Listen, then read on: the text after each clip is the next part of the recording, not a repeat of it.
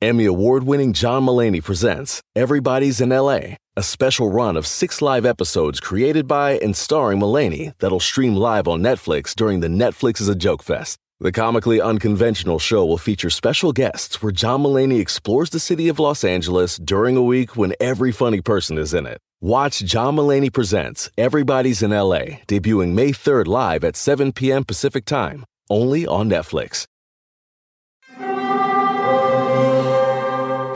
Hear that? It's the call of the Crave. And when the Crave calls, you know what to do. Try the $5 Bacon Bundle, because the only thing better than a White Castle slider is a White Castle slider topped with crispy hickory smoked bacon. So pick any two of either the Bacon Cheese Slider, 1921 Bacon Cheese Slider, or Chicken Bacon Ranch Slider. And also get a small fry for just $5 with the $5 Bacon Bundle. White Castle. Follow your Crave. There's no place to escape to. This is the last podcast. On the left. That's when the cannibalism started. What was that?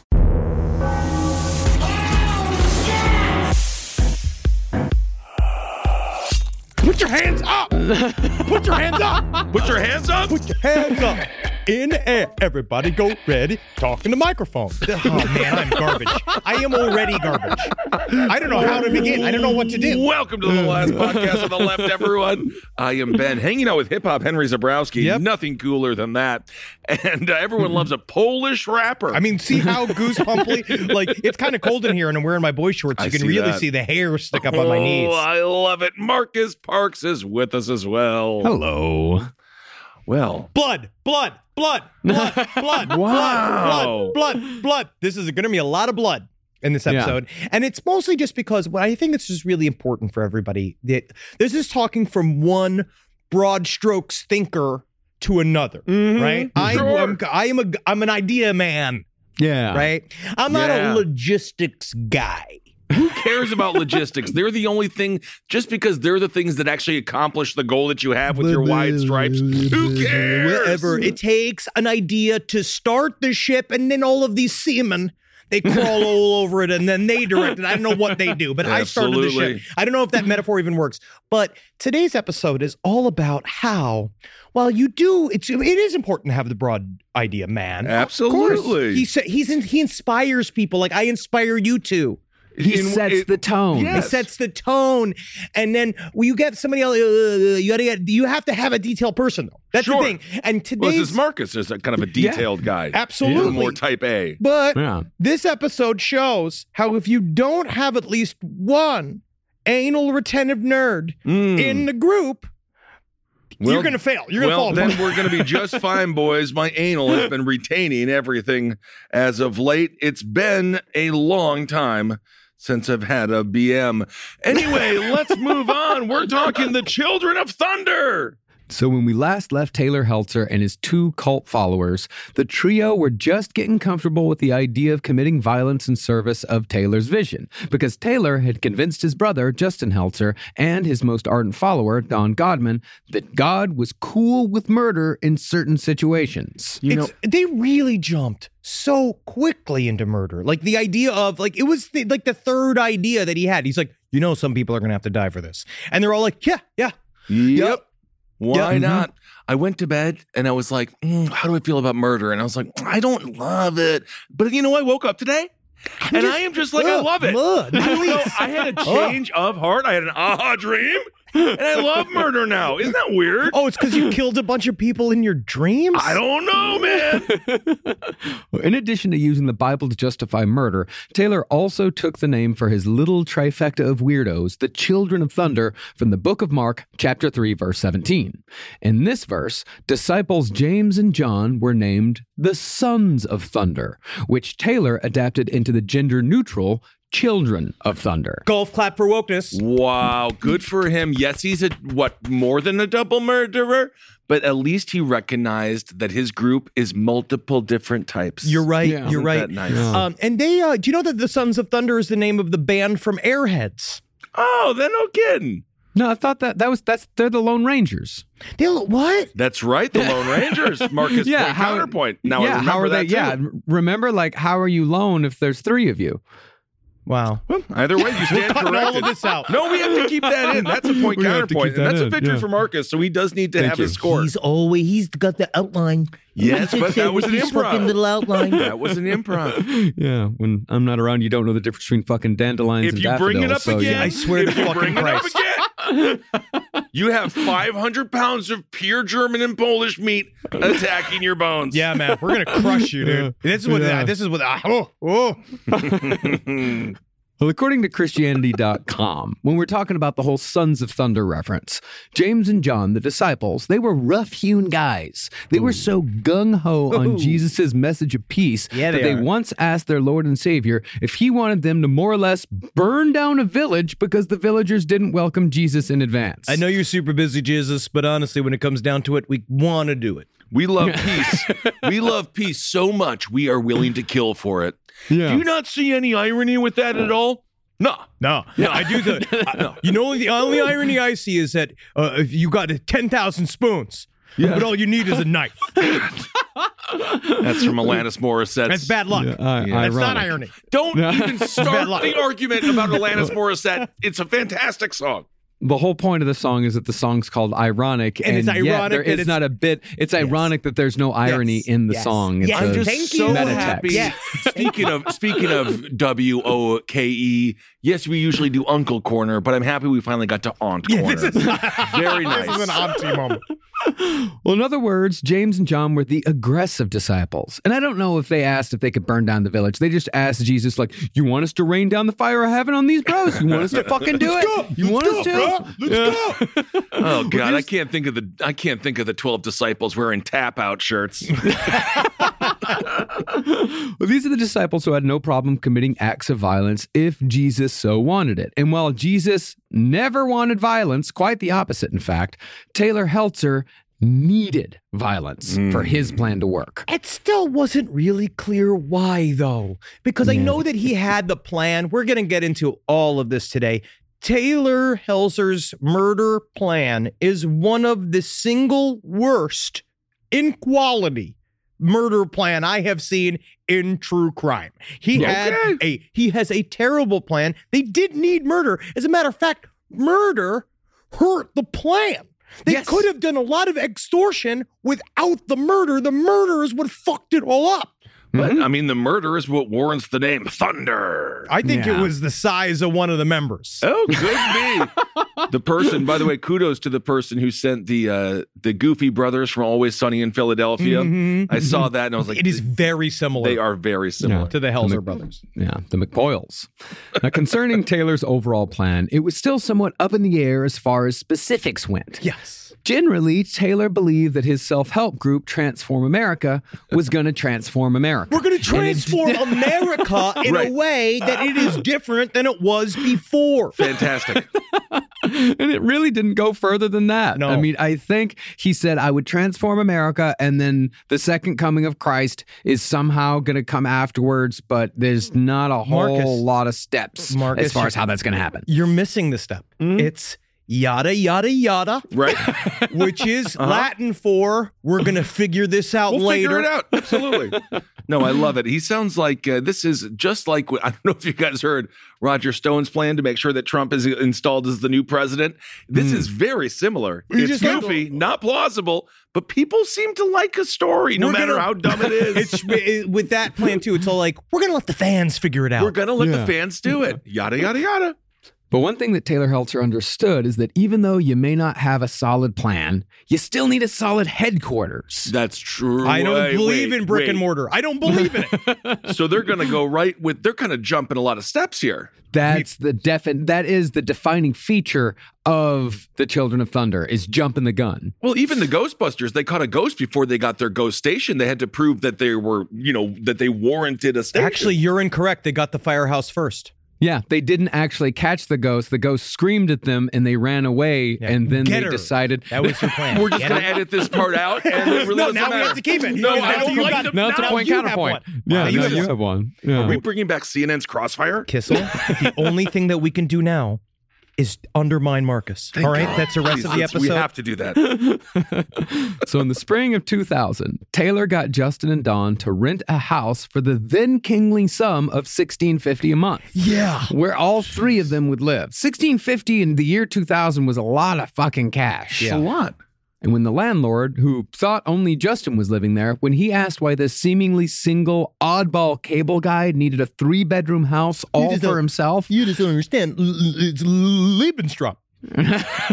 Justin said he needed 1 room for sleeping, 1 room for exercise, and 1 room for meditation. They have to be separated because I get too excited in the exercise room in order for me to relax. I mean, I'm not backing up any of these douchebags, but it seems like the landlord can also shut up. I mean, just be like, I'm going to rent it. What do you mean? Why do I need 3 rooms? I'm renting it. So what do we know about Justin? He eats like a dog, and he's dressed like a bing bong version of Neo from the Matrix. He shows up and he's talking to this landlord who's looking at this guy probably like, how do you even have the money to afford this? And Justin's a fucking weirdo. Like he has red flags are waving for a reason. Okay. Yeah. Now, once the Children of Thunder had a compound of a sort, they began having daily meetings that started with prayers led by Taylor. Put your hands together. Put your hands together. I just Let's go. I can't Get the do that energy right up. now. Pass the ball. Is this DDP yoga? What's going on? Then, once Taylor established himself to his followers as a man of God, it was time for some Pinky in the Brain style planning. Seriously. I love that show. See, the thing to remember about the Children of Thunder is that their plans are all big picture. I mean, it really was like, what are we doing today, Taylor? We're going to take over the world. Transform America.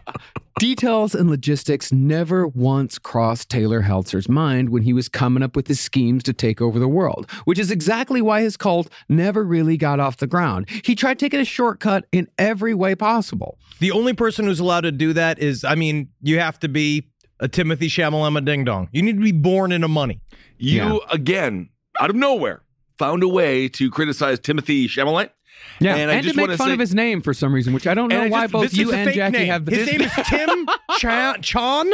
I don't care what his real name is. We don't know. This is your Walter from the Big Lebowski moment. What does Vietnam have to do with this? Nothing to do with Timothy Chalamet. Yo, guess what? But Timothy Chalamet, honestly, is at least he's better than Eddie Redmayne, who is the walking plague of man. Okay, unwarranted. Unwarranted. In other words, Taylor Heltzer was such a megalomaniac and on so much meth. Never forget. Oh my gosh. That he never stopped to question the how of anything, assuming that it would all work out because he was just so goddamn special. It's obnoxious. He's such an obnoxious fuck. For example, Taylor believed that Transform America would only work if he was installed head of the Church of Jesus Christ of Latter-day Saints. And one of the plans to make this happen was codenamed Brazil. This is the thing, Dog Meat, too. You say that he didn't work out all the details. You're going to hear the details of this plan, and I think it's pretty rock solid. Can we? Why Brazil? Based off of the film? Okay. Well, in this scheme, the Children of Thunder would travel down to Brazil, where Taylor definitely had spent have the his money Mormon for mission. It. They definitely can get there. Of course. Yeah, that's where Taylor had spent his Mormon mission. And then once they got down to Brazil, they would adopt Brazilian orphans. Boom, boom, boom. Easy to do. They're right there. Honestly, you just put them in a wheelchair, you put a sign on them that says adopted. That's legal in South America. I think that's what they did with E.T. They would then bring the Brazilian orphans back to the United States and train them to be child assassins who would only answer to Taylor. They're going to go to Brazil and kidnap a bunch of kids, bring them back here and make them suicide bombers. Adopt them and train them. That is where you are incorrect. They're coming here, you're training them, because you know what you do is all of these kids, Brazil, they've never seen a Pez before. You show them all, they're like, oh, they'll see the magic of it. They're like, oh, wow, this is incredible. What an incredible sorcery is this? They're indebted to you, afraid of your power. Next thing you know is you're teaching them how to like scissors, and not only for making clothes for wonderful companies like Nike, they're also there to kill. Yeah, and don't mind Justin eating like a dog. Everybody, every single person in the entire book, every one of them says like Justin and his food. That's the only thing you bring up. It's like Holden McNeely. That's going to be half of Holden McNeely's eulogy. Yeah. Well, ignoring such logistical roadblocks as, say, like language barriers and the fact that none of the Children of Thunder knew anything about assassination. They didn't know anything. How would they train them?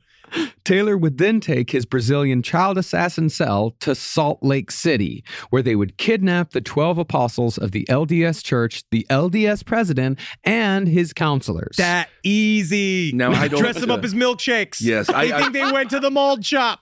I'm completely against the culture that we live in where people are snitching on each other, whether it be Texas or here in California. But sometimes, if you see something, you should say something. Oh, yeah. If there is 3 morons with what appears to be a Brazilian group of ducklings walking through the airport. They have sniper rifles. With sniper rifles. Then you might want to tell security. I love the idea of them all walking in single file tied up with the rope like you see in Park Slope. Like they have all those kids coming out of the kindergarten like all dressed up and like they're climbing a mountain. They're all repelled to each other, whatever the word is. But they all have guns. Get them used to the chain gang. Well, somehow, after Taylor's child assassins kidnapped the entire upper echelon of the Mormon church, Taylor was going to convince the kidnapped Mormons to call the media and say that the United States government was behind the kidnapping for some reason or another. Transform America. Say what you want about the Mormon people. They're stringy and tight. They like to bike. They like the outdoors. I don't mess with the Mormons. They're also sober enough to be so full of freaking rage.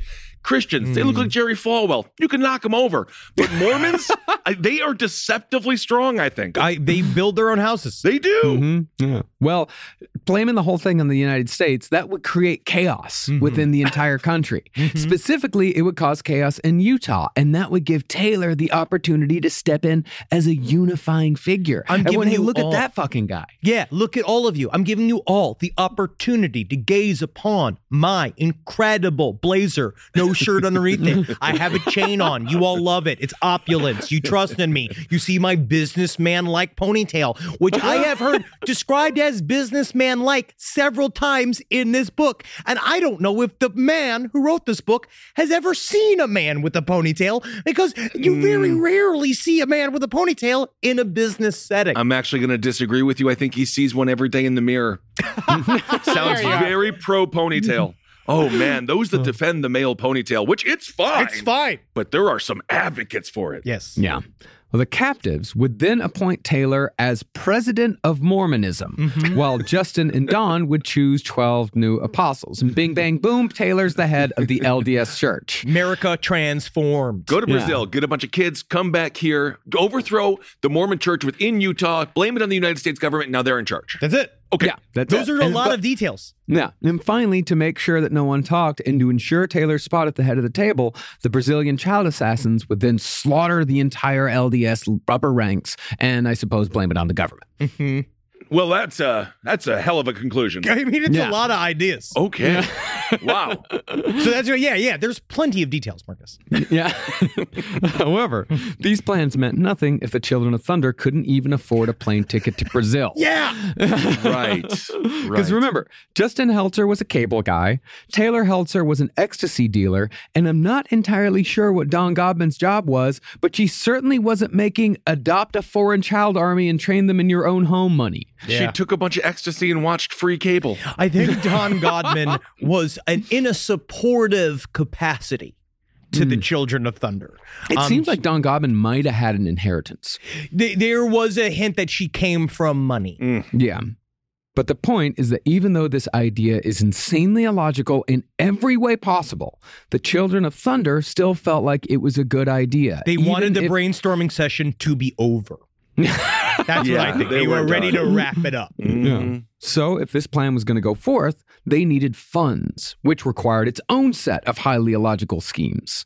Their main plan for funding their ideas was to kidnap 5 people and steal their stock portfolio information, which would then be placed into another person's account, some sort of patsy, and the money would then be funneled into Taylor Heltzer's account. I love it. And we laugh at the absolutely stupid nature of this idea. Well, there is an upcoming economic collapse that they are not aware of. Oh, very much so. But the thing is that they will then seek to commit this scheme. They will start putting the steps together to do this very, very bad idea. I know you were saying this before we recorded, but it is infuriating to be killed by someone so stupid. You're going to find out how also being stupid and unable to be a good murderer actually sometimes makes you a more brutal murderer than if you are a trained serial killer. If I have to be killed, please God, I want it to be a cold assassination where the guy almost does. He knows what to do. Just pew, pew. Thank you. Okay, bye. Yeah.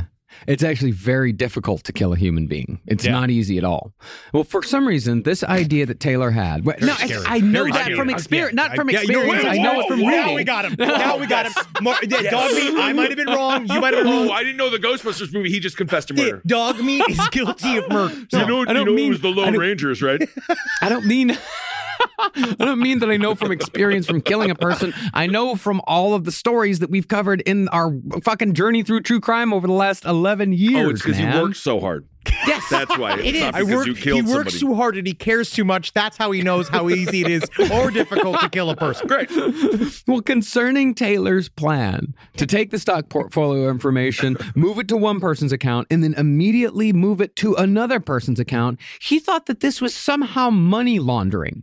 Yeah. I don't know how. And he thought that he would be free and clear of any sort of legal implications if the money went through a single person's bank account before it went directly to his. It makes absolutely no sense. And again, fueled by meth and ecstasy. Mm-hmm. Oh, man.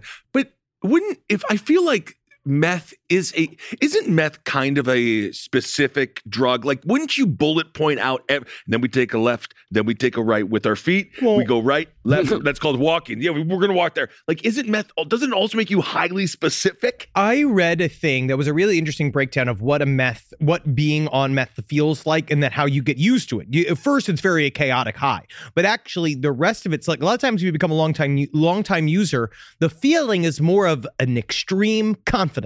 Where you have this idea, like people talk about how they work on their guitar. Like I was reading this thing, I think it was on Reddit, about how like he got really good at the guitar and he spent a lot of time in it and he got really, and then at just some point the wheels fall off. Yeah. Well, to make a truly clean break, Taylor planned to murder all 5 people from whom he'd stolen the stock information, as well as the patsy. And while Taylor would kind of sort of go through with this plan with 2 people, 5 would end up dead anyway, including a young woman named Selena Bishop. Selena Bishop was actually the daughter of blues guitarist Elvin Bishop, best known for the fantastic mid-70s single, Fooled Around and Fell in Love. Henry, please. Fooled around and fell in love. This is actually what's just sad about Selena herself, is that it kind of becomes reversed, right? Because of her falling for Taylor. Like the song becomes, it has an ominous tone. It kind of does. This whole story. Because the thing is that song is actually about Selena Bishop's mother, Jenny. Yeah. And Selena was the product of the love affair that came from the song. But now it's all about how like she fooled around and fell in love with Taylor Heltzer, and it was very bad for her. That's not good. And tragically, Selena's mother, Jenny, would also become a victim of the Children of Thunder, even though she had absolutely nothing to do with Taylor Heltzer or his cult. Now, Selena Bishop met Taylor Heltzer at a rave in 1999 where Taylor was dealing ecstasy. Like all good romance. But Taylor wasn't going by his given name. Instead, he called himself Jordan, using his Into Me See alias. And since Taylor always had plenty of money and ecstasy, Selena found him mysterious and exciting. Eventually, Selena and Taylor started dating, and Taylor slowly introduced Selena to Justin and Don, who went by the names Jason and Sky. Just brilliant. This is a little bit of advice. If somebody shows you a wad of money, don't think that's all the money they have. So like, don't think like, oh wow, there must be wads of money everywhere. That's it. Yeah.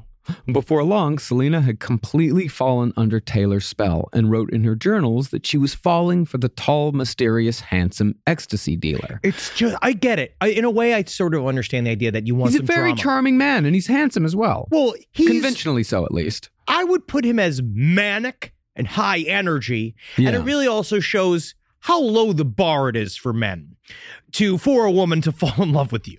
And that you really have to, these guys, like, looked at Taylor. I can send you some internet chat rooms where there seems like there's a lot of guys having difficulty. Yeah, that's sad. That is very, very sad. Well, Selena became enraptured with both Taylor and eventually the Children of Thunder themselves. But unbeknownst to her, she was nothing more than the sacrificial lamb that Taylor needed to work out the next phase of his unworkable plan. Or at least nothing more in Taylor's eyes. Because, of course, much more than just that. In the planning sessions, they did talk about, because immediately he's like, so we got to find that person who we're going to kill. Like, we have to kill in the name of God in order to in order to properly transform America. Right. And so Selena didn't know she was being cased from the moment they met. He was like, she's the one. And they all were like taking her, and you have like little Dawn going like, yeah, we don't get her. We don't get her. And then Justin being like, I don't know. She seems kind of pretty. Like, which is true. They have this kind of dynamic where Justin's like, I sure wish it wasn't her we had to kill because she's somebody I like. And, and you're like, well, I'm sorry, Justin. You're one member of the Children of Thunder. Sure. Yeah. Now, Taylor, he wasn't that simple. I don't know how many times Marcus, he's the character actor, Marcus. This is out of our purview.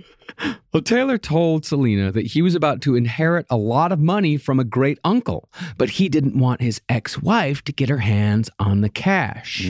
So, using a variation on the Nigerian prince scheme, Taylor told Selena that he needed her to open 5 bank accounts to hide the money. Each account would get a deposit of $125,000, and when the money eventually went to Taylor, Selena could keep $5,000 from each account, netting her a profit of $25,000 for doing nothing more than going to the bank. It's as easy as going to the grocery store or the bank. Right. And of course, she'd be making Taylor very happy in the process, which she very much wanted to do. Does Taylor realize, like, the banks document all this stuff, and technically he's just giving receipts to the police? I don't think you understand his criminal activity. Receipts would be a very, they would play a very large role in the downfall of the Children of Thunder. Yeah. Also, Taylor did believe, again, and meth. Also, he believed he was the hand of God himself. Like, he was really trying to swallow his own bullshit. And there was a part of him that he had that thing where he's like, well, we're working under the purview of God. I'm going to replace and transform this country by with child assassins. I'm going to do it. And so God is going to protect me no matter what. Like, it had kind of this idea of like, we can operate out loud because when it comes down to it, Jesus has got our back. It's all good. What Selena didn't know, however, was that each of the 5 accounts would be filled with the liquidated stock portfolios of 5 murder victims. And once those 5 accounts were filled and the money was funneled to Taylor, Taylor was planning on murdering Selena herself. Now, once Taylor had someone that he could use to, quote-unquote, launder the money, though he didn't understand what money laundering is, he began going through his old client list at Morgan Stanley. Because remember, Taylor Heltzer was, for a time, a successful stockbroker before he became a cult leader / ecstasy dealer. It's also so stupid, the idea that you'd go through your former client list and they would have to look through all these people. What do these people all have in common? It's like all of the things that would just point directly to your stupid ass. Yeah. Because even after he killed 5 people, the one common thing that they all shared would be the name Taylor Heltzer. Yeah. Oh my God. It reminds me of that serial predator who was a stand-up comedian and all of the victims were on his tour schedule. Vince Champ. Wow, brilliant. Yeah. I suppose, trying to make himself look merciful, Taylor wanted to specifically target old people because they, according to his logic, had already lived a long life. And their deaths could be more easily justified as collateral damage in service of bringing about the second coming of Jesus or whatever. Fucking idiot. Get Selena to make one fall in love with her. And then you just slowly take all of their money. She's going to get the fooled around and fell in love money at some point, right? Absolutely. And then you just kind of hang out and you serve as this woman and eat her pussy and just be a good husband. You get to run off anyway. Live a comfortable life. Come on. Rise from your grave. Hey, what's up, everyone? How you doing? Ben Kissel here with Henry Zabrowski. Yeah, it's me, man. Yeah, bro. Henry Zabrowski is smoking some of that sweet Last Podcast on the Left, babe. So go out there and purchase yourself some. I hope you enjoy it. We have sativa, we have indica, and we have a hybrid. And I have to tell you, from my personal experience, they are wonderful. Super tasty live resin. You really get that delicious weedy taste, which is what I like. And 3 different experiences. You go to your local vape store and get it. Absolutely. Thank you all so much for supporting the show. We absolutely love you. Can't wait to see you on the road and get that vape, put it in your brain, and have a good time. And if you want us at your favorite weed store, give them a call and ask for them by name. Absolutely. Last Podcast on the Left. It's weed. Hail yourselves, everyone. Hail Satan. My sister is the best gift giver I've ever met of any person. It's Jackie Zabrowski. She shops all year thinking about her family and friends and puts little things aside for their birthdays and Christmases. I have no idea how she does it. I don't know how she do it, but guess what? She always wins Mother's Day, but not this year. I'm coming back. Ready to win Mother's Day and cement your reputation as the best gift giver in the family? I'm taking the crown.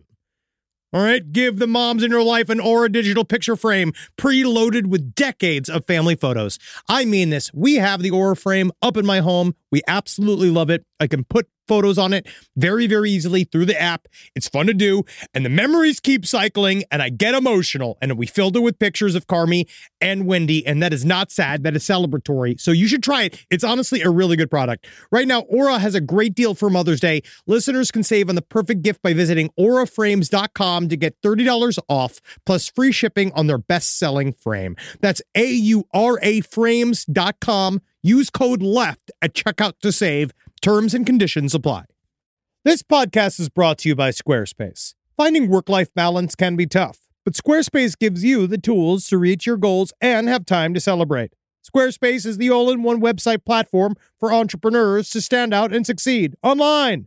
With the new guided design system, Squarespace Blueprint, you can select from curated layout and styling options to create a personalized website optimized for every device. Get your website discovered fast with integrated, optimized SEO tools. Plus, make checkout easy for customers with easy-to-use payment tools. And with Squarespace AI, you can explain what your site is about, choose your tone, enter what you need, and get auto-generated text. And that helps you save time. I know I'm sitting on about 2 literal wheelbarrows filled with horse pics. Now, part of the issue has been is a lot of these pictures are getting stopped at customs because some of them do depict various world leaders in horse-like circumstances that seems to be pinging a lot of these custom agents' accounts. Now, so what I've done to do is so while I'm trying to work on hand smuggling these horse pics over various country borders, I then also have time, because Squarespace is doing all the other ad work for me, to go and work on my Killdozer at home. So thank you, Squarespace, for allowing me to diversify in the best way possible for this country. Head to squarespace.com for a free trial when you're ready to launch. Go to squarespace.com/left to save 10% off your first purchase of a website or domain. Ah, Jules. Oh, Jules. Make a wife smile today. The road to getting engaged can be long and full of memories and pitfalls and landmines. Or it can be short and thrilling, like a roller coaster on the way to the police department. But the road to finding the perfect engagement ring is a straightforward path every time. All you've got to do is head over to BlueNile.com, and they're going to ship them rocks straight to your wife's new fingers. On BlueNile.com, you can create a bigger, more brilliant piece than you can imagine at a price you won't find at a traditional jeweler. Blue Nile is the original online jeweler since 1999. That's present time to me. Their diamond price guarantee means that in most cases they can meet or beat a competitor's price on a comparable diamond. I know when I got my wife a beautiful Blue Nile necklace, the first thing she did was, "What did you do?" But afterwards, she was so happy to have it, and she loved it, and she wore it when we went on vacation, and maron, did everybody come around being like, "Where'd you get that piece, you beautiful woman?" And I was like, "Stop talking to my wife. She's spoken for. You can see it with the Blue Nile bling she's got on her." Right now, get $50 off your purchase of $500 or more with code LASTPODCAST at BlueNile.com. That's $50 off with code LASTPODCAST at BlueNile.com. BlueNile.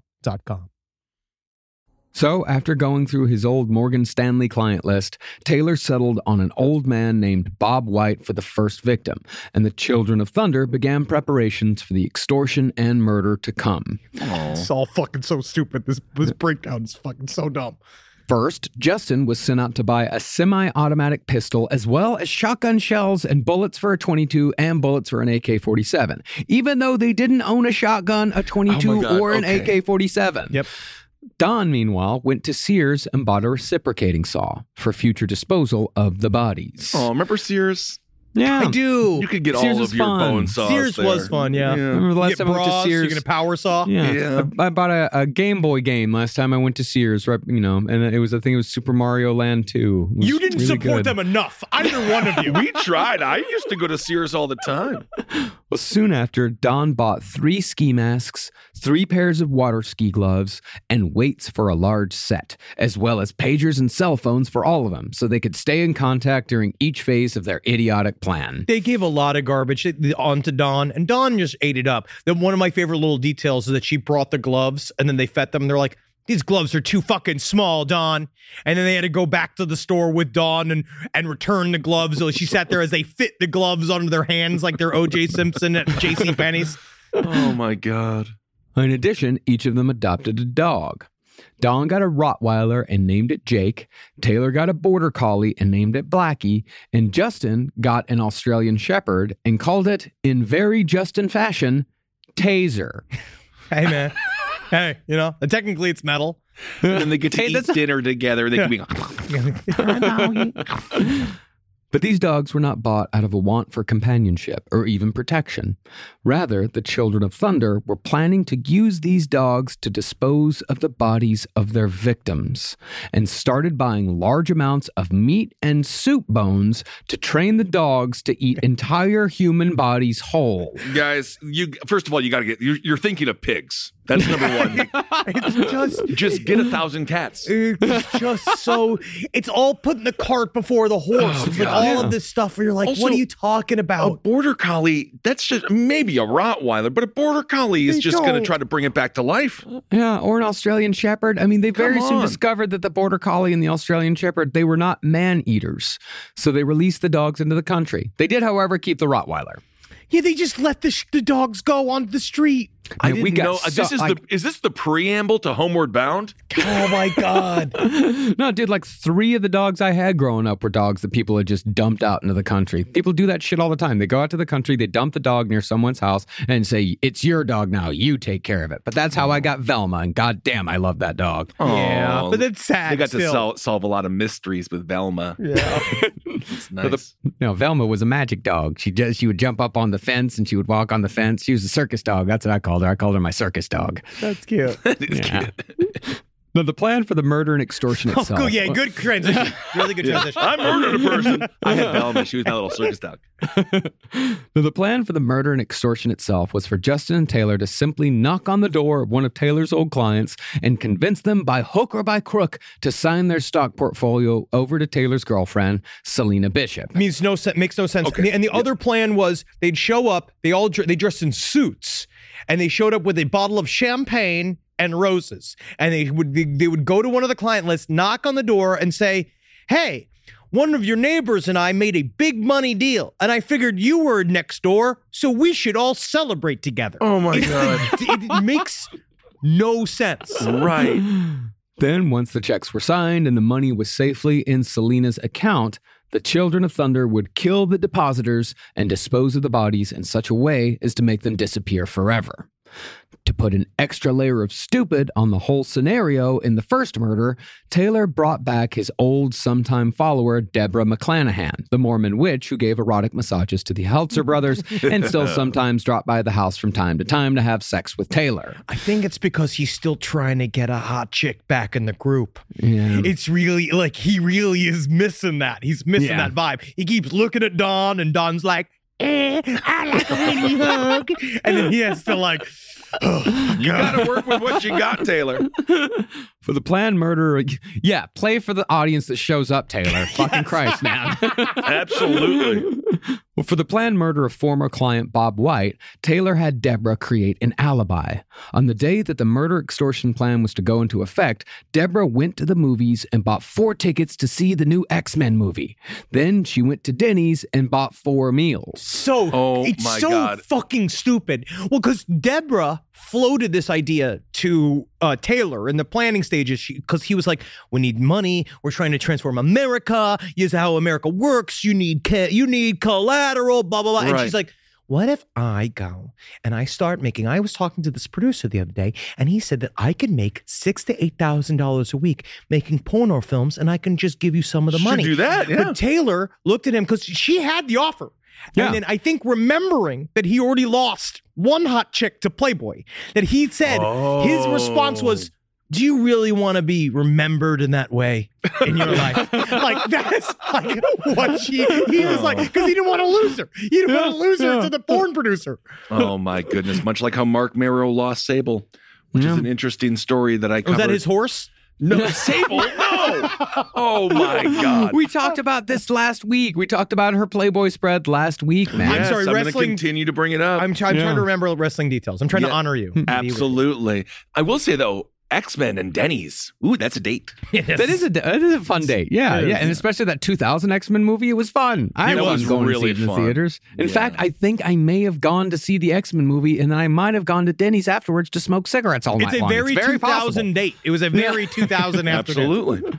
Now, Taylor didn't tell Deborah why she needed to do all this, nor why she needed to keep all of the ticket stubs and receipts. But the thing about an alibi like this is that you need a true ride or die follower who's going to stick to the story no matter what. And Deborah, owner of a ferret named Cosmo, certainly wasn't that, much to Taylor's later chagrin. Ferret owners got big mouths. I love, a ferret's kind of fun. They're chatty people. Yeah, it might be. Hey, I'm not saying that a ferret's a bad pet to have. I'd love to have a ferret, but Henry, I think, is very correct, and that a ferret owner is they're gonna talk to somebody at the bus stop. Ferrets are kind of chatty little creatures themselves, aren't they? Yeah, they're kill. So when the day finally came, Taylor and Justin went to his former client Bob White's house, reared up and ready to go.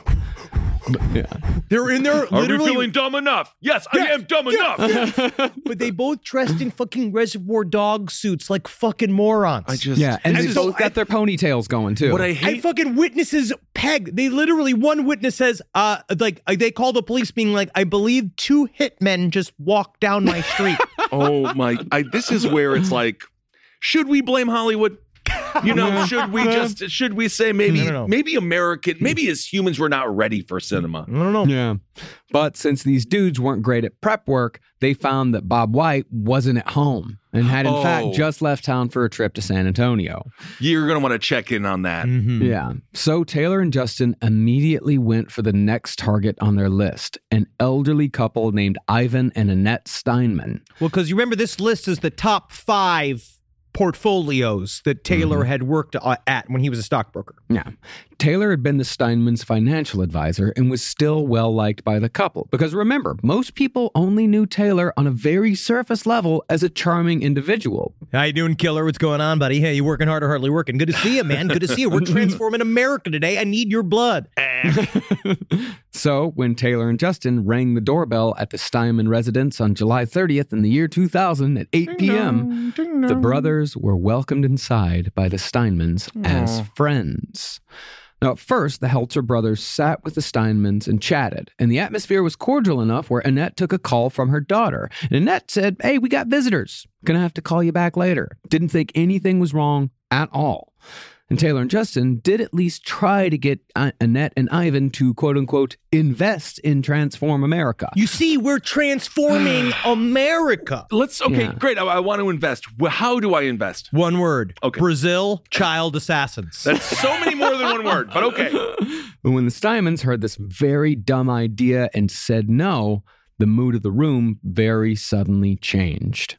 Pulling out the pistol they'd bought earlier that summer, Taylor and Justin grabbed all the Steinmans' checkbooks, forced the Steinmans into their own white van, and had them drive the whole crew back to the Children of Thunder house, where a long night and day of physical and mental torture was waiting. Aww. This is where being a dumb criminal a lot of times make you worse than a smart criminal. And these people are what, in their 70s or 80s? Yeah, 70s, I think. Yeah, they're elderly. Yeah. Leave them alone.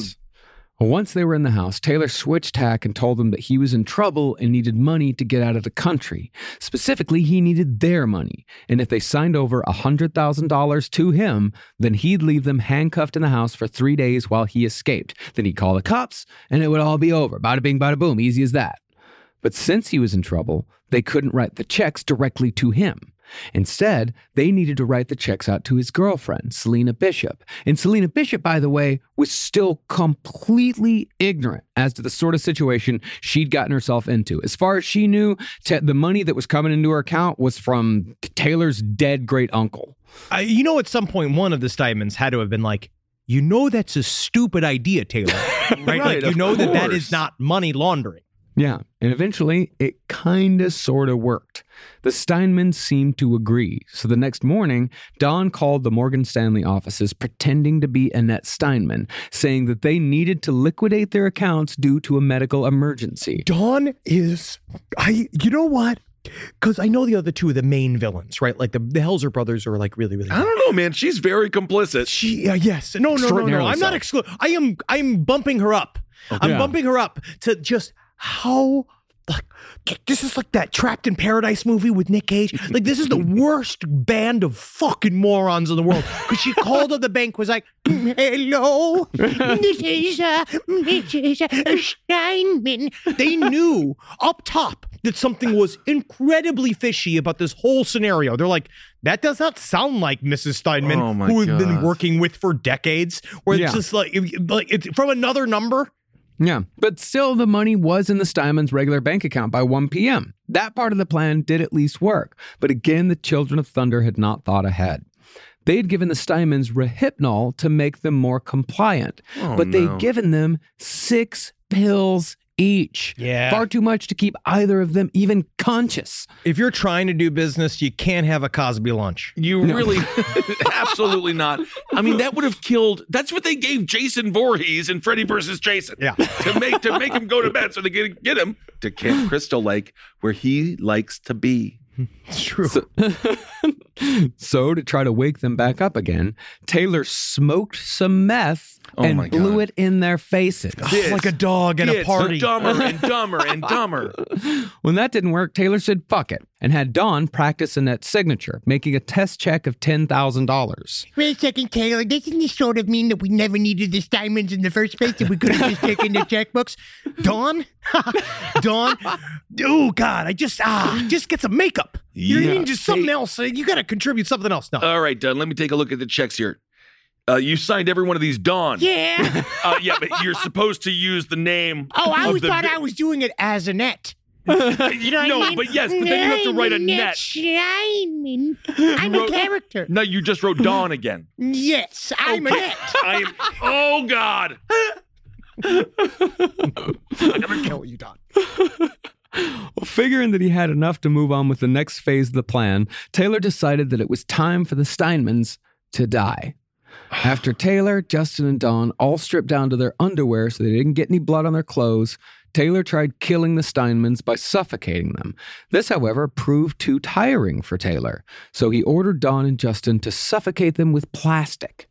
But the two pensioners proved to be made of sterner stuff than the Children of Thunder expected. When they fought back, Taylor started smashing Annette's head on the bathroom floor over and over again. And Justin, who copied his brother in everything he did, took the cue and did the exact same thing with Ivan. Eventually, Ivan died of a heart attack during the beating, but Annette survived. Tiring of the whole business, Taylor dragged Annette to the bathtub and stabbed her once in each lung. And when she still didn't die, Taylor turned her over, slit her throat, and drowned her in her own blood. God, they're so fucking bad at this. Well, and it was all to avoid, like, because that was the whole thing. They had this, like they're going to feel no pain. Because Justin at first was like, he was in on the plan because he's like, we're going to feed them with so much Rohypnol, they're just going to go to sleep and not wake up. And so like, okay. And then it turned into this, like, he's switching the plan. Like, Taylor's looking at everything and we got to suffocate him because then they're like, we need to do this quick. We need to make sure we don't cause any noise and we don't cause a disruption, because if not, some of the neighbors we can't shoot a gun. That's too crazy. Oh, Meanwhile, they then protracted it, and it was probably far noisier than two separate. I mean, like, they're slamming people's heads into the floor. We're in a big city. You know what? Like, gun noises. If you hear a gunshot, it sounds like claps. Right, yeah. Especially back in, like, it's a very specific noise, but it actually can be covered up fairly easy by car noise, other environmental sounds, sneezing really loud. Sure. Just make sure you sneeze at the same time that you fire the gun. Perfect. Berkowitz could have done that. Yep. Yeah. Within 10 minutes of killing both of the Steinmans, Taylor ordered Dawn to drive up to Petaluma to deposit the $10,000 check into Selena Bishop's account. They're immediately getting to work on this. Meanwhile, the Heltzer brothers immediately got to work dismembering the bodies. Now, the Heltzers very quickly learned, as many killers in the past have, that you don't use power saws on flesh because it gums up the works. So they slice the flesh off the bodies with knives and use the saw on the bones. Yeah. Oh, my. And once the Steinmans were dismembered and packed away into duffel bags, things only accelerated for the Children of Thunder. The next day, Dawn started calling up rental companies to see if she could get a hold of a jet ski so they could dispose of the Steinmans' bodies somewhere in the California Delta. And once that was wrapped up, Dawn embarked on the next phase of this extremely meth-inspired plan. So first of all, Dawn, who has never seen a jet ski. No idea what it is. In her life. Yes. They're like, go get us a jet ski. That's the dumb. I mean, it's just what? It's just. Does it work on snow? It's very Does Penny it work Powers. on snow then? It's just like, it's just so strange, this idea. So she's calling all around town trying to find a jet ski. They have to go to the fucking. Go to the jet ski place. It's so dumb. They have to go get their cars retrofitted so they could even. They didn't even think that you would need something to tow the jet ski. So then they had to have something attached to the car to even use the jet ski. It's a pain. Oh, wow. Stupid. Wow. But the next bit takes the cake. The next bit's great. On the morning of August 1st, the day after they killed the Steinmans, Dawn showed up at the Steinmans Bank in a wheelchair, dressed in a bright lime green jumpsuit, gloves, and a big golden cowboy hat. Words seriously cannot express just how stupid and out of place she looked. Besides Jodi Arias' butthole, it is one of my single favorite pictures in all of true crime, because she's rolling in. She looks sort of like, you ever seen the meme, the what in tarnation, like meme with the dog with the cowboy hat on? Because Taylor fed her this thing of like, you want to dress so outlandishly. They're just paying attention to how outlandish you are. They're not thinking you'd be doing something suspicious. Meanwhile, she comes into this thing. She looks like Larry Flint in drag. And she's just the stupidest figure in the world. Yeah. It's like anybody, if I saw this woman in the bank dressed like that, I would remember it 30 years later. I'd be in the rest home thinking about this woman in the fucking lime green jumpsuit and the cowboy hat and the wheelchair. So their logic is so methed up and so 360. Yes. They say in order not to be recognized, you have to be so recognizable. Super recognizable. People don't even see you. They just see whatever. Hats and wheelchairs and wigs. Wow, it's so brilliant. Well, Dawn told the bank manager that she was a relative of the Steinmans named Jackie, and she needed money from the Steinmans' account to pay for emergency heart surgery for their granddaughter, Selena Bishop. And managers bank managers, they really always react well to hyper convoluted, fast-talking schemes at a woman obviously in a wig and a cowboy hat. Absolutely. Well, you have to listen to her because no matter what she's saying, she is confessing to murder. Oh, you have to be recording details.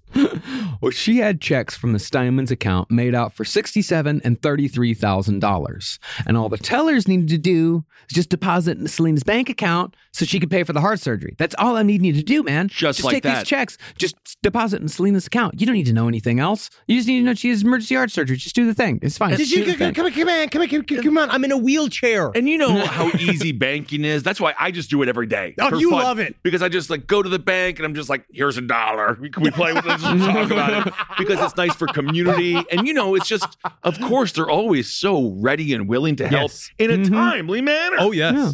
Now, the bank teller very wisely called the Steinman's house and got the answering machine. But Don told them, man, they just moved. They just moved. That's why they're not at home. They kept the answering machine. Yeah. They just moved. You are one of the dumbest looking people I've ever seen. Thank you. Okay. So Don gave the manager the Steinman's quote-unquote new number, which was, of course, a line to Taylor Heltzer's cell phone. And Taylor answered and tried impersonating Ivan Steinman. That is definitely my wheelchair-bound friend of child. What did she say? Who did she say she was? I don't even know what kind of hell I want these people to be in. Yeah. Because I don't think it's not fire and brimstone. It has to be dumber than that. I think so too. Yeah. But the man on the answering machine and the man at the new number were obviously two very different people. Right. So Dawn was told that she needed the Steinman social security numbers. And even after she left and called them back with the information, they said it would be at least a week before the money could be transferred because the manager had put a quote-unquote hard hold on the account. The manager read this scenario perfectly, right? He's like, oh, this is completely incorrect. And you know what sold it? What made them put the hard hold on? What? Was that they said okay, well, if we're going to cash this, you're going to need to get the social security numbers. And Dawn was like, I'll be right back. That's easy to get. And then she wheeled out the front door. And then the manager looked at her go and was like, how did that wheelchair-bound woman come in the front door? Because the handicapped entrance, you have to actually go through the parking lot and take the elevator. There's 2 set of stairs that you'd have to go down. It was 24 steps to come up the thing. So she just went down like a Naked Gun. So it's like she threw her wheelchair up the stairs, front sprung in a flip up the stairs, landed in the wheelchair, and then rolled in. I swear to God, that's Usual Suspects. Yes. That was their trick there. Far dumber. Of course. Oh, yeah. Now, at this point, Taylor Heltzer believed that the plan, although delayed, was still going to somehow work out. As far as he knew, the money was going to Selena's account, and going off Selena's journals at the time, she was smitten enough with Taylor that she would have willingly given him every single cent. She would have done anything he asked. But this is the point in the story when things get truly confusing. And it's hard to figure out Taylor Heltzer's motivations because he was, and I can't stress this enough, doing a lot of meth and a lot of ecstasy. You just need one clarifying drug. Yeah. Oh, man. Advil? Maybe. What brings you down? Just a hit of weed might actually help in this case. They were also smoking a lot of weed. Okay, fantastic. Yeah. Mm-hmm. Well, ostensibly, this plan was supposed to go down 4 more times, netting the Children of Thunder $500,000 to fund their plan to install Taylor at the head of the Church of Jesus Christ of Latter-day Saints. It would have literally just been easier to wait every single day outside of the church. Family Feud. Or outside of anything else. Price is Right. Yeah, Price is Right. Just getting a Price is Right. Try to get on Price is He Right. should have just expanded his ecstasy business. Oh, God. Then, after it was done 4 more times, the money would be transferred to Taylor, and Taylor was then going to kill Selena Bishop. That was the plan. Boom. That's it. We're transforming America. Set it and forget it.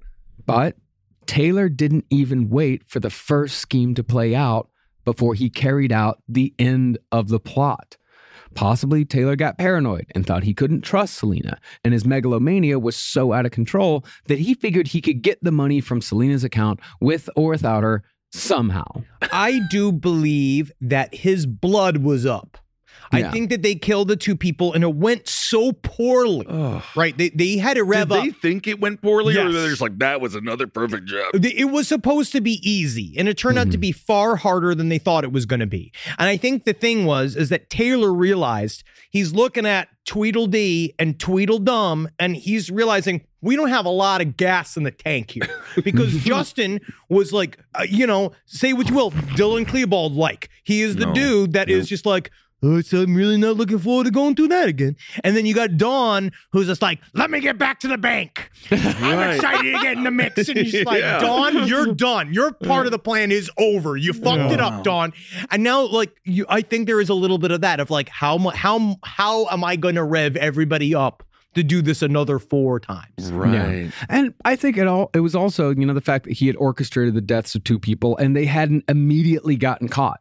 I think his ego was boosted enough where he figured, I can get to the Steinman's money without Selena Bishop. Doesn't fucking matter. And so Taylor Heltzer jumped the gun and killed Selena Bishop for seemingly no reason. Oh.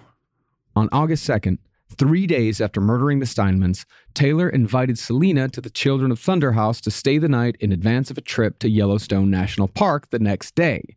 The plan was to have Justin Heltzer beat Selena to death with a hammer that night. What a fucking brilliant plan. And during Risk. Yeah. Jeez. And after playing Risk, well, not during Risk.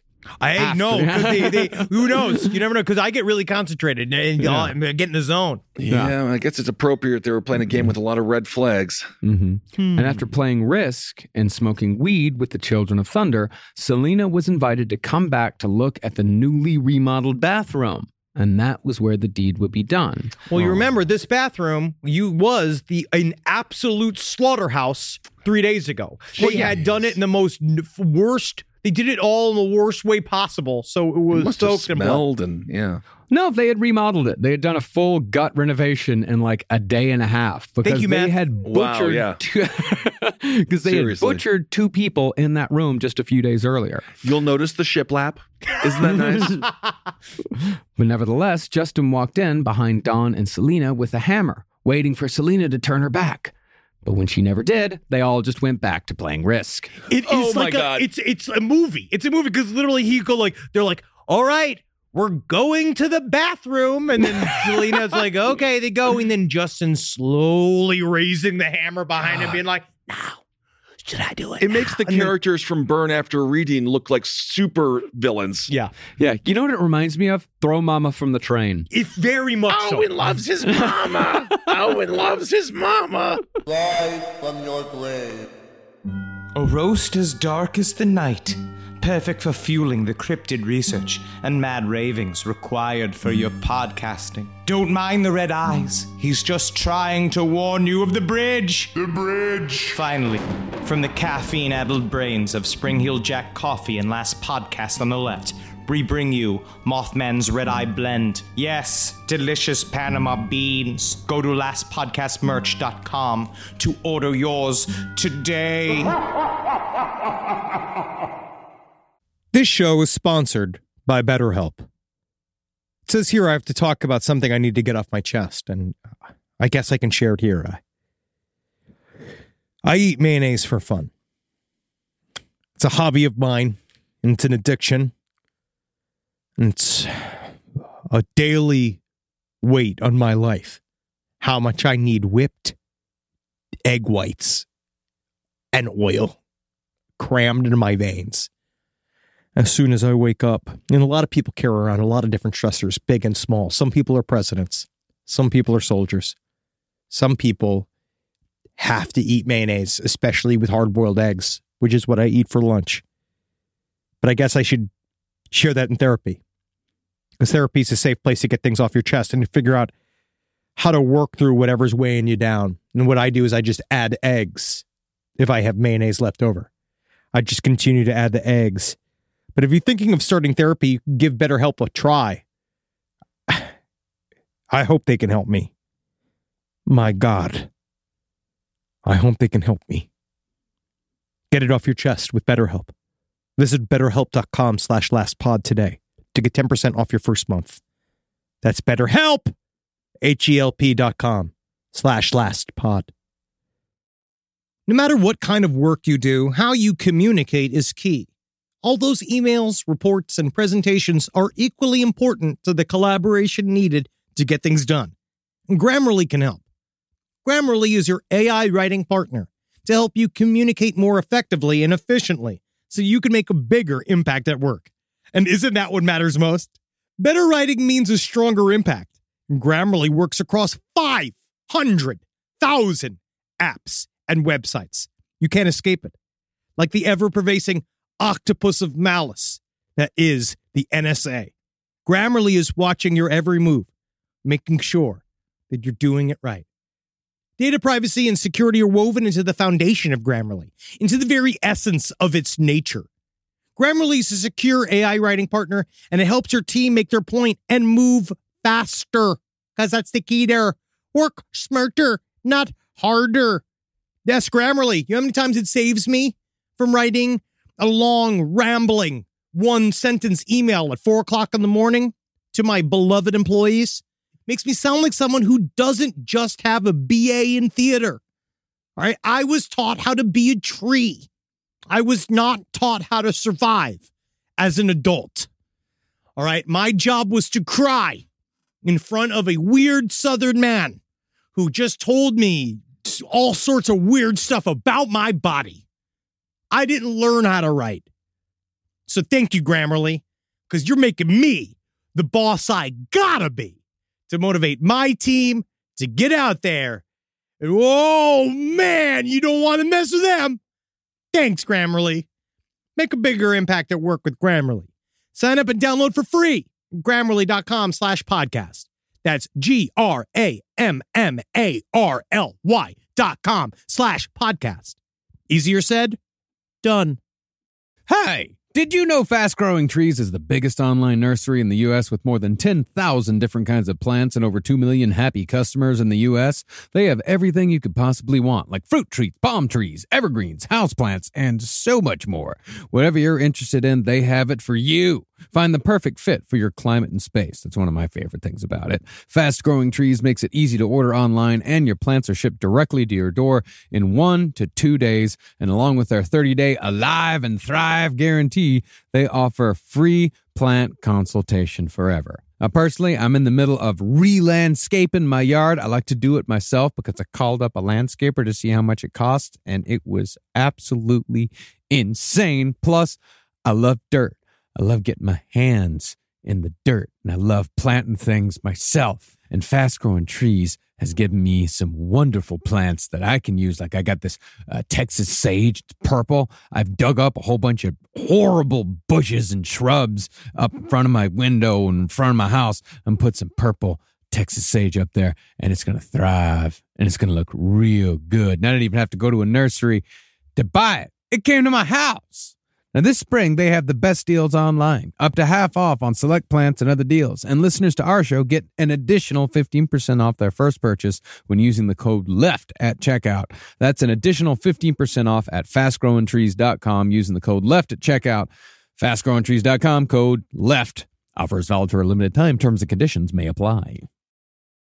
Well, soon, Taylor bought Selena some wine spiked with Rohypnol. But when Selena commented that the wine looked funny, Taylor took it back, gave her a new non-drugged glass, and came up with yet another plan. Are they all like making eyes at each other? That's the only way I could figure out, like, how is he shifting plans amongst each one? Is he going like, we're going to have to do something else then for dinner, right, Dawn? And she was like, do you want me to get the hat? Do you want me to go get my wig? Yeah, I love that hat. Well, he's bringing him into the other room because, like, the next time, like, he like takes. He's like, the Don, bird cage. Yeah. He's like, Don, let me talk to you in the other room for a second. And he told her, that she and Justin were to wait half an hour after Selena was asleep in Taylor's room. Then they sneak in, put a towel over her face, and beat her to death with a hammer. But when Selena didn't fall asleep... She's not going to sleep. Yeah. What are we going to do now? What do we do now? Oh, my God. That's such a key component to our plan. Yeah. Taylor offered her a back rub.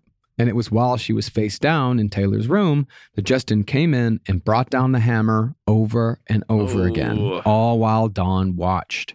And after 5 or so blows, Selena finally stopped struggling, and Taylor ordered Dawn to prepare for cleanup. But Selena still wasn't dead. After hearing her moaning from the other room, Taylor returned, hit her 3 more times himself, and slit her throat, which, according to forensics, is what finally killed her.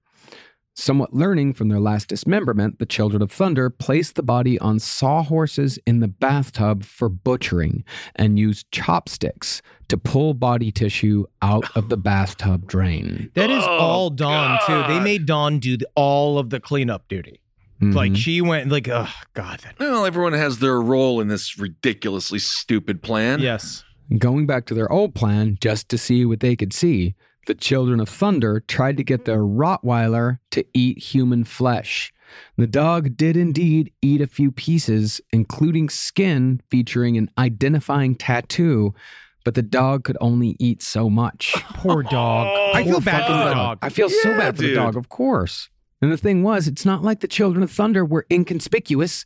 They were known as the weirdos on the block, and a nosy neighbor had seen them take both the Steinmans and Selena Bishop into their home, and they noticed that none of them came back out again. To be fair, I don't think that was a nosy neighbor. I think that was just a neighbor, and they're so stupid and bad at it that by definition, they had to see it.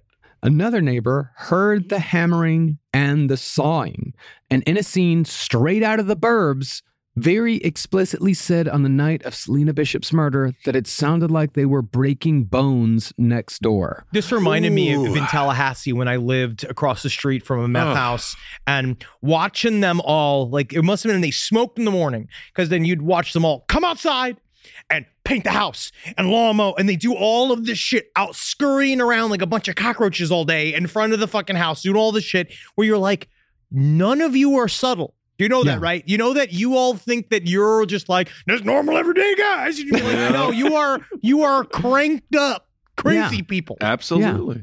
But after Selena was murdered and dismembered, Taylor realized that there was still a loose end to tie up. See, Taylor had been careful while dating Selena to stay away from any sort of personal entanglements, and had therefore refused to meet Selena's mother, Jenny Villarin. Remember this, boys and girls. If you're trying to talk to somebody and you think, and they're love bombing you, right? Like Taylor's hitting you with all the I love you, I've never met anybody like you. We're two twin flames and entangled on a torch, and we're going to transform America. But he didn't tell her what transform America meant. But the idea is that they keep pushing all the dates, because that's what she said. It was that, like, Taylor would make all these promises about hanging out and doing the stuff. Oh, we got to meet you for family. We got to do all this stuff. And he just kept pushing it and pushing it and pushing it. Eventually, you need like a reason, like a real reason, because I'm an ecstasy dealer. Yeah. But one day, not too long before the murder, Jenny Villarin had dropped by Selena's apartment unexpectedly while Taylor was there, just to meet this mysterious new boyfriend that Selena wouldn't stop talking about. So Jenny Villarin saw Taylor Heltzer's face. And from what Selena told Taylor just before he'd killed her, Jenny Villarin was house-sitting at Selena's apartment at that very moment, with the full knowledge that Selena was supposed to be on a trip to Yellowstone with this mysterious new boyfriend. So, right after Taylor killed Selena Bishop, he and Dawn drove to Selena's apartment with the express purpose of killing Selena's mother. But when they arrived, they found that Jenny Villarin was not alone. She'd had a sleepover with a friend named Jim Gamble, and both were asleep in bed when Taylor Heltzer walked in alone with his pistol. Jenny was shot twice in the head, while Jim was shot through his right calf, left arm, chest, and neck. And since Taylor left behind a lot of easily obtainable cash when he quickly left the crime scene, investigators who arrived that very night after reports of gunshots knew that they were definitely not dealing with a robbery here. And again, Dawn is parked outside. What they said, so they parked his truck outside of the house, catty corner on basically they put it was parked very badly on a corner. Or like, you ever seen a car just literally parked diagonal on the tip of the corner so that people were like straight, like, yeah, no one does this. And two witnesses watched, like they just watched a man dressed as a hitman get out of a car, go into a house, right? And then they watched a portly woman inside chain smoking, throwing out cigarettes, and they're like, that's really fucking weird. She's smoking DNA evidence. She's straight up just smoking inside with the windows closed of her truck, putting out little fucking cigarettes back and forth. So eventually when Taylor left, these guys like they were watching her the whole time, and she was watching them watch her enough so that Dawn emerged from the car and she went over the two witnesses. She's like, my friend was buying weed from a shady guy, so I was back up. and then scurry back into the van. This is true. Okay. Scurry back into the truck and drive off. We didn't solicit. We didn't ask you to give us that information at all. Yeah. And the neighbor was like, there's no weed dealers around here. Like, this is a pretty nice neighborhood. Like, there's no guys just like selling, like, nothing wrong with that, but there's no guys like just selling weed out of apartments. It doesn't work like that. Yeah. Yeah. It's also another crime. Yeah. Like, you're committing a bad crime. When you obviously have to in the year confess 2000. to a less crime. Yeah. And so now that the murders were taken care of, for all the good it did the Children of Thunder, it was time to dispose of the bodies.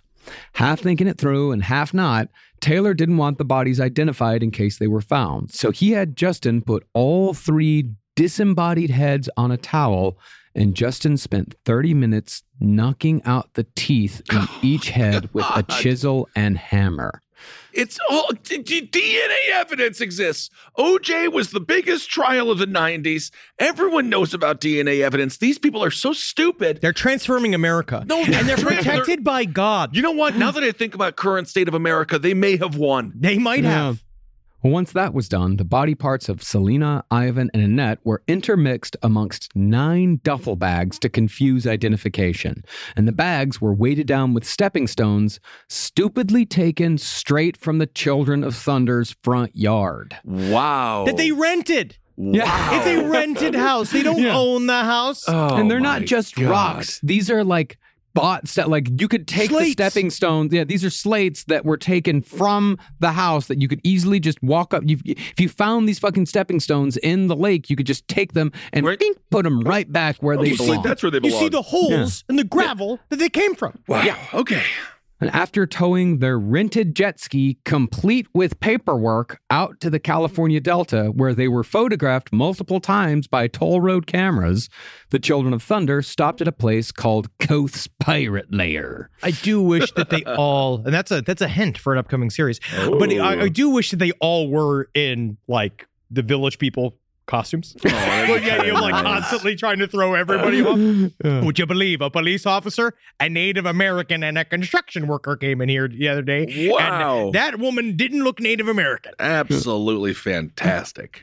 But there, in the middle of the afternoon, Taylor and Justin took the jet ski out and ferried the duffel bags full of body parts in 4 separate trips, while Dawn waited on the shore next to a bloody pickup truck bed, because these duffel bags full of body parts were leaking a lot. Sure, I would imagine. And I should have been on the jet ski. I'm the one rented it. We go out there on the lake. They're the ones having all of the fun, and I'm the master of the Stay by the truck, Dawn. I am. Yeah, just stay by the truck there. I ain't going anywhere. Okay. Jet ski all the time. Thanks for renting the jet ski, Dawn. Is that That's better? all I needed. Okay. Well, after getting rid of the bodies, they got rid of the Steinman's white van by driving it to a bad neighborhood in Oakland.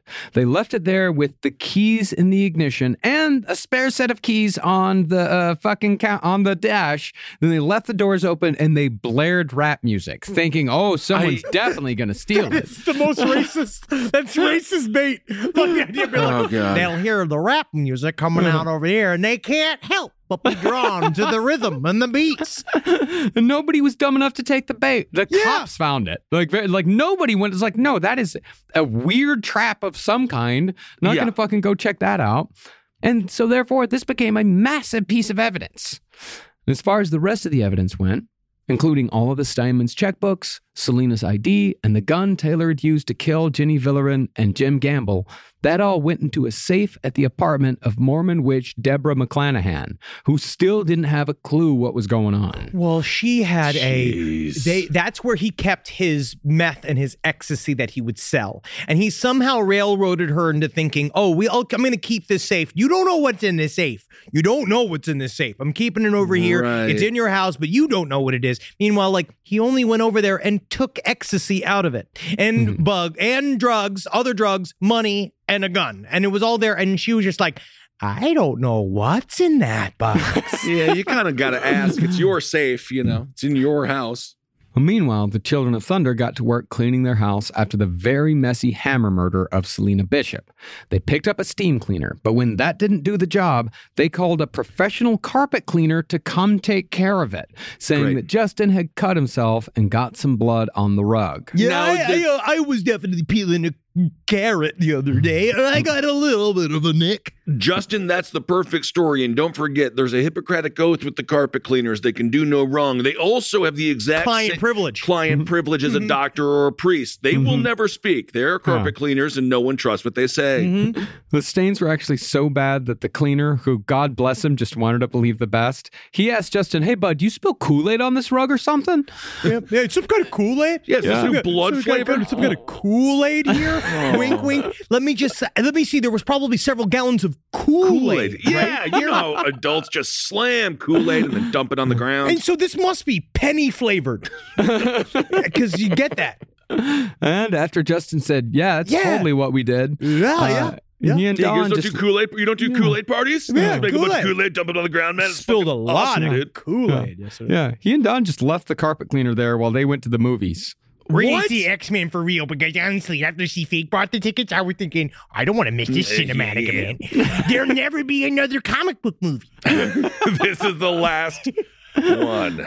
Any idea what movie they saw, Marcus? I had no idea what movie they saw. I would imagine they did probably go to see X-Men. There was also what was in the theaters that summer. I think The Mummy was out that summer. Maybe that was 99. Maybe that was the summer before. I really think that it was all about the X-Men, because then they knew. Okay, Dan, if someone asks us about the intricate plot of the X-Men, we will be able to tell them with no detail left untold. Yeah, so smart. So Don, what does happen to a toad when lightning strikes it? They get... Oh, I fell asleep. Don, you gotta The stay same awake. thing that happens to everything else. The dumbest fucking line in movie history. Now, while we'd like to say that the Children of Thunder were immediately picked up for their crimes, the sheer randomness of it all actually made this quite a difficult case to crack. But to the credit of the policemen involved, they actually did do one hell of a job putting it all together. Even if they were horribly haunted by it. I mean, it was all just the put job together. Of a cop, man. Oh, yes. No, well, I think what haunted the policeman more than anything, watching one of the documentaries, the head investigator in one, and I think the Selena Bishop disappearance, what haunted him was the sheer idiocy of all of it. Yeah. I mean, it was also the brutality. Yeah, the brutality was horrible, but he also he couldn't wrap his head around people being this dumb.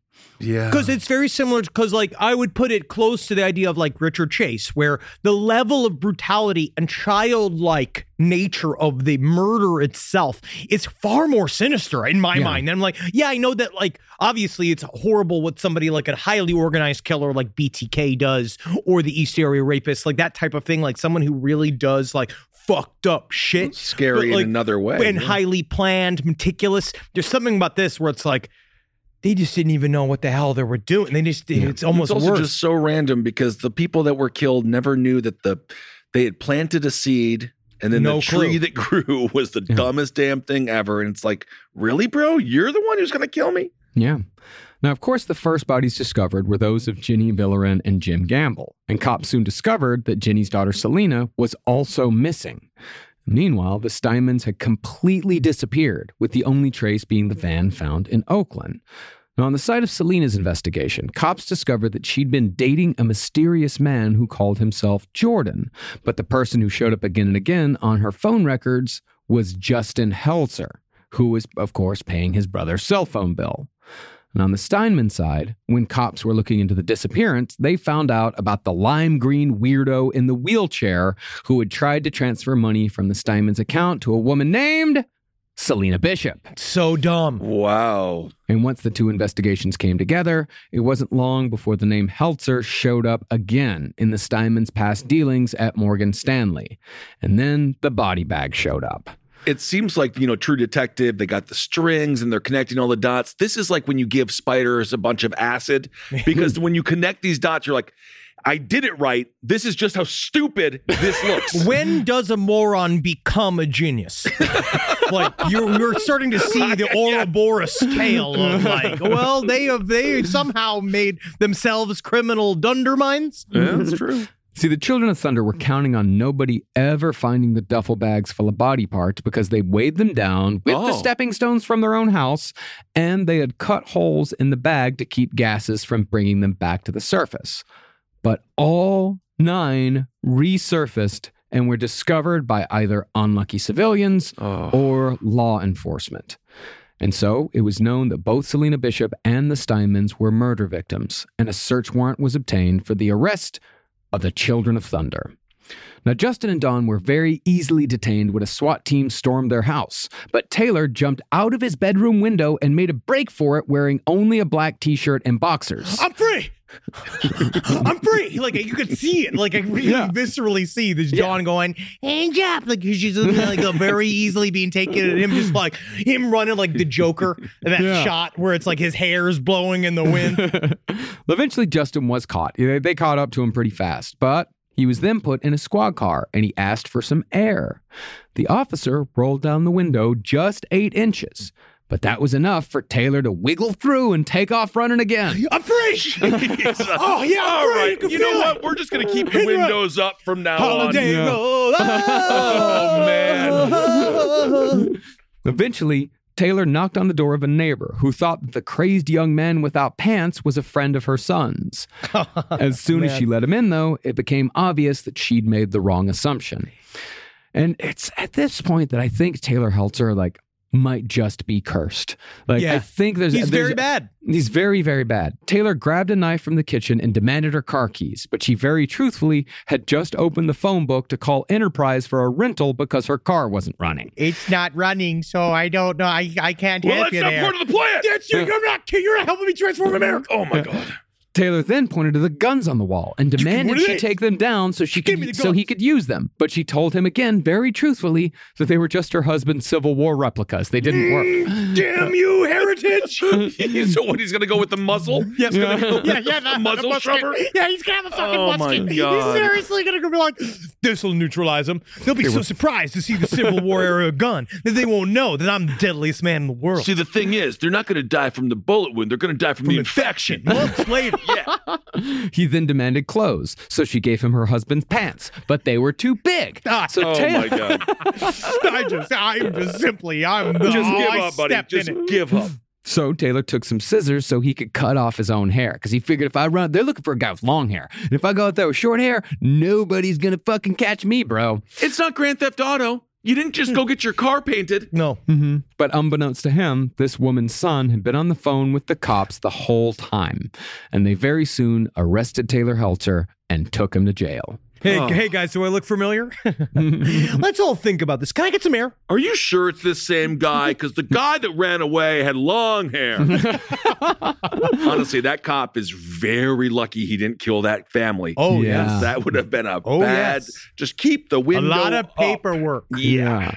Now, even though the Children of Thunder had done their level best to get rid of the physical evidence of multiple murders within their home, there was still quite a bit of circumstantial evidence left behind, including a lot of embarrassing Children of Thunder ephemera. God, I wish I could get some of this. I know I'm not supposed to have any more true crime memorabilia in my home, but some of this would be great. In addition to a Rolodex that had the home address of the Steinmans, the cops also found paperwork for the jet ski rental, a note in the garbage can entitled Escape Plan. Oh my God. Documents detailing the ins and outs of Into Me See, ads for, quote, better orgasms and bigger and better penis in Justin's room, and numerous LDS church documents. That's all you need. That's all you need to build a cult. Hey, Sergeant Barry, come on and give me that one piece of evidence there, the bigger dick thing. Yeah, sure, Leonard. Yeah. Excellent. Oh, it says step 1. Tug on it. That's incredible.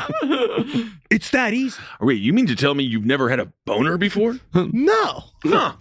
They also found receipts for 40 ounces of red phosphorus that Taylor was ostensibly going to use to make meth, but there was actually no evidence that Taylor had actually succeeded in building his own meth lab. He tried, but it did not go through. No. That was the one thing that he should have been able to do. Sure. Yeah. Cops also found numerous plans for schemes, including a tiered 401k plan for Into Me See sex workers. Oh, God. And they found plans for a venture involving sexy poker games, in which men could play poker with sexy ladies and have sex with them afterwards for $800 a pop. Nothing hotter than a bunch of babes sitting around a poker table with their tits out, and it's just such a sexy look. Oh, yeah. You know, I think it's nice, but it's such a 15-year-old's Poker is idea. not a hot game. I think it's fun. I think strip poker, I've played a couple of those back in the day. Oh my God. Again, proving my point. But the idea of like just I can't even imagine who you played strip poker with. college, baby. Oh my. College, man. Fucking sexy theater girls, man. I've got fat guys, a bunch of fat guys, skinny girls. It was incredible. Incredible times. But then these guys, like, it is funny to think of it because it is such an 18-year-old's idea of like, wouldn't it be fucking cool? Yeah. We fucking play nutty. It's nutty poker. Now, you can have sex with them after. Well, as far as evidence for murder goes, Taylor had actually written out notes for possible justifications should he ever get caught. And Justin had written detailed flowcharts that plotted out how the Children of Thunder should react in certain murder scenarios. There were notes from Selena Bishop, receipts for a reciprocating saw, a sword, naturally, and multiple answering machine messages from various carpet cleaning services. There's a heck of a lot of Kool-Aid, and there seems to be big chunks of Kool-Aid all inside the caulking of the tub and inside of the faucet. Yeah. Jeez. Actually, they did make... They produced so much blood that the faucets had to be replaced. They actually sent Dawn out to get new faucets because they couldn't get the blood off of them. Oh my God. But what really put the Children of Thunder into the stew was the Mormon White Witch, Deborah McClanahan. Should have just let her be a porn star. When she found out that the X-Men Denny's alibi she'd helped create was for a double murder, she flipped as fast as she possibly could. She told cops that they definitely hadn't gone with her to see the X-Men, nor had they gone to Denny's that night. And I would have remembered. Yeah. Of course, you never forget a Denny's trip. And she immediately gave them access to her safe, which held checkbooks belonging to the Steinmans and the gun used to kill Ginny Villerin and Jim Gamble. And to top it all off, when they finally tracked down the $10,000 test check that Don Godman had forged and deposited into Selena Bishop's account right after the Steinmans had been murdered, it was found that Don had misspelled the name Steinman. Who is Steinman? Don? Who is Steinman? I had a lot going on, honestly. I had to go to 3 different hat stores. Stay by the truck. Yeah, and honestly, even just getting this lime green jumpsuit was very, very difficult. Love you. Go by the truck. Just go by the truck. Yeah, man. Please. Now, in the lead up to the trials, it seemed like the Children of Thunder were going to stick together. But just before the trials began, Don Godman flipped and gave a full confession in order to avoid the death penalty. That's why we know everything that we know about the Children of Thunder. And honestly, I kind of think that that's why we don't know a lot of the details about the Children of Thunder, because I don't think Dawn had like great recall for a lot of stuff. I don't know if Dawn should have been the secretary of the cult. But sometimes that's where you get to. Sometimes it's who shows up again. You know, what are you going to do? Yeah. You can't beg. No, what is it, Annie Potts? She's no Annie Potts. She's no Annie Potts. No. That's right. Well, for her cooperation, she got 37 years to life. 19 days after Dawn flipped, Justin changed his plea from not guilty to not guilty by reason of insanity. Okay, hear me out. I'm not guilty by reason I'm a dog. I'm a dog. I'm actually a dog. How would I know? I'm just a dog. I'm only as good as my trainer. But it was very easily proved that Justin was not insane, just stupid and weak. However, during the trial, Justin did become somewhat unmoored. At one point near the end, he started saying in open court that he wanted this life to be over, that he just wanted to die. Sure, go for it. And when the judge said that this wasn't the time for such statements, Justin seriously said, quote, I'm not trying to be rude or anything. I just want to die. I just want to die, please. Can I, please? Just, you'll have plenty of time to think about it. And even though Justin did eventually get the death penalty for his part in the murders, he didn't wait for the state to carry out the sentence. In 2010, Justin attempted suicide by ramming pens into both of his eyeballs. God! Go! But there's actually many better ways to even do that! I made a bit of a miscalculation. You did again! Came away with blindness and brain damage. Oh, God. Can I get a do-over? At least put it in your frickin' ear or something. There was, however, just enough function left for Justin to hang himself, and he did so in 2013 while being incarcerated at San Quentin. As far as Taylor Heltzer goes, though, he tried a different gamble. Just before his trial, he switched his plea from not guilty to guilty and did so without any deal in place. The gamble did not work, and Taylor Heltzer was sentenced to death for the 5 murders he committed. To this day, he sits on death row in San Quentin, where he tells psychiatrists that his schemes failed because he didn't hear God correctly. What if he's right? Well, he definitely didn't. He definitely did not. Yeah, because So this is that not, if there is a God, this isn't one of his plans. No. But you know what's so funny? The game of telephone. Mm-hmm. And Oh, even within 4 people, you're going to start hearing mixed messages. Honestly, so. when it came down, I realized I was just listening to God's friend. Isn't that insane? It turns out it was just Eric Clapton's most recent album the whole time. Oh It was my just God. nuts. Yeah. Yeah, wow. Yeah, it was really horrible. What a fucked up story. Children of the Thunder. I'm Children of Thunder. I'm so pissed. I'm just pissed at that. All right. Oh, yeah, you should be. I It's hate an them so infuriating much. story about infuriating people, yeah. It really is, and it's just very sad that they, with the power of sheer stupidity ended people's confidence. lives. Stupidity and confidence, yeah. And They ruined meth. Don't forget about meth. Meth. Maybe they were all intertwined. Yeah, I think so. I think they're all together in one big It's a happy family. marriage. It's a marriage. But wow, I'm so glad we learned it. We got in deep. I learned a lot about S therapy as well. You know, all that shit's very, very intense. Sure. But next week we got a Relax Fit coming. Then we're going to the high seas. For the first time, we're foraying into a realm of history that we've never gotten into before. And I'm very excited. All right, so wear your most comfortable Uggs and your sweatpants for the next episode. Relax. Want to thank everyone who came out to our shows in Boston and Mashantucket, Connecticut. You all were just absolutely wonderful. It was We had awesome. such a great time. Thank you. And we'll be on the road. Check out Last Speaking Podcast of, on theleft.com check out our tour schedule. And speaking of, check out, we are coming to the Ryman. All of LPN is coming to the Ryman Theater in Nashville. It is June 18th. Every member of the entire network who's going to be there yelling at you. Oh my God, yelling at me. We're going to see your faces, and we're so fucking excited. It's going to be a big night. Yeah. You'll be able to see Ed Larson, Ben Kissel, Henry Zabrowski, Holden McNeely, all 8 of our nipples. All 8 nipples. And then we got a Jackie. Marcus, but We got a Marcus's Natalie. nipples are a little bit too tiny to see small from stage. from the They're stage. small. They're real small. You are not going to see my wife's nipples, but she will be there, Carolina Doggo, because we're going to be doing a special No Dogs in Space segment. Yeah, man, it's going to be fucking sweet. I'm so excited. Everybody who's anybody is going to be there. Absolutely. All right, everyone. Well, thank you so much for supporting everything we do. And keep on supporting the shows here on the network. Hail yourselves. Hail Satan. Again. Magoostalations, don't kill anybody. Please, God, it's not right to do. I mean, again, have a plan, though. Don't Melt just the don't body. do I it. mean, Just technically, don't they melt had a the plan. body. They did have a plan. Yeah. They had a But it was full a bad plan. plan.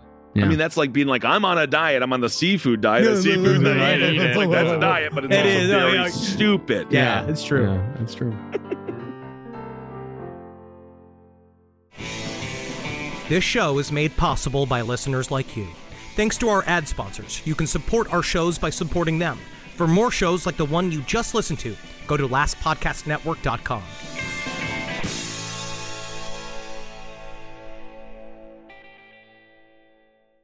Emmy award-winning John Mulaney presents Everybody's in L.A., a special run of 6 live episodes created by and starring Mulaney that'll stream live on Netflix during the Netflix is a Joke Fest. The comically unconventional show will feature special guests where John Mulaney explores the city of Los Angeles during a week when every funny person is in it. Watch John Mulaney Presents Everybody's in L.A., debuting May 3rd live at 7 p.m. Pacific Time, only on Netflix.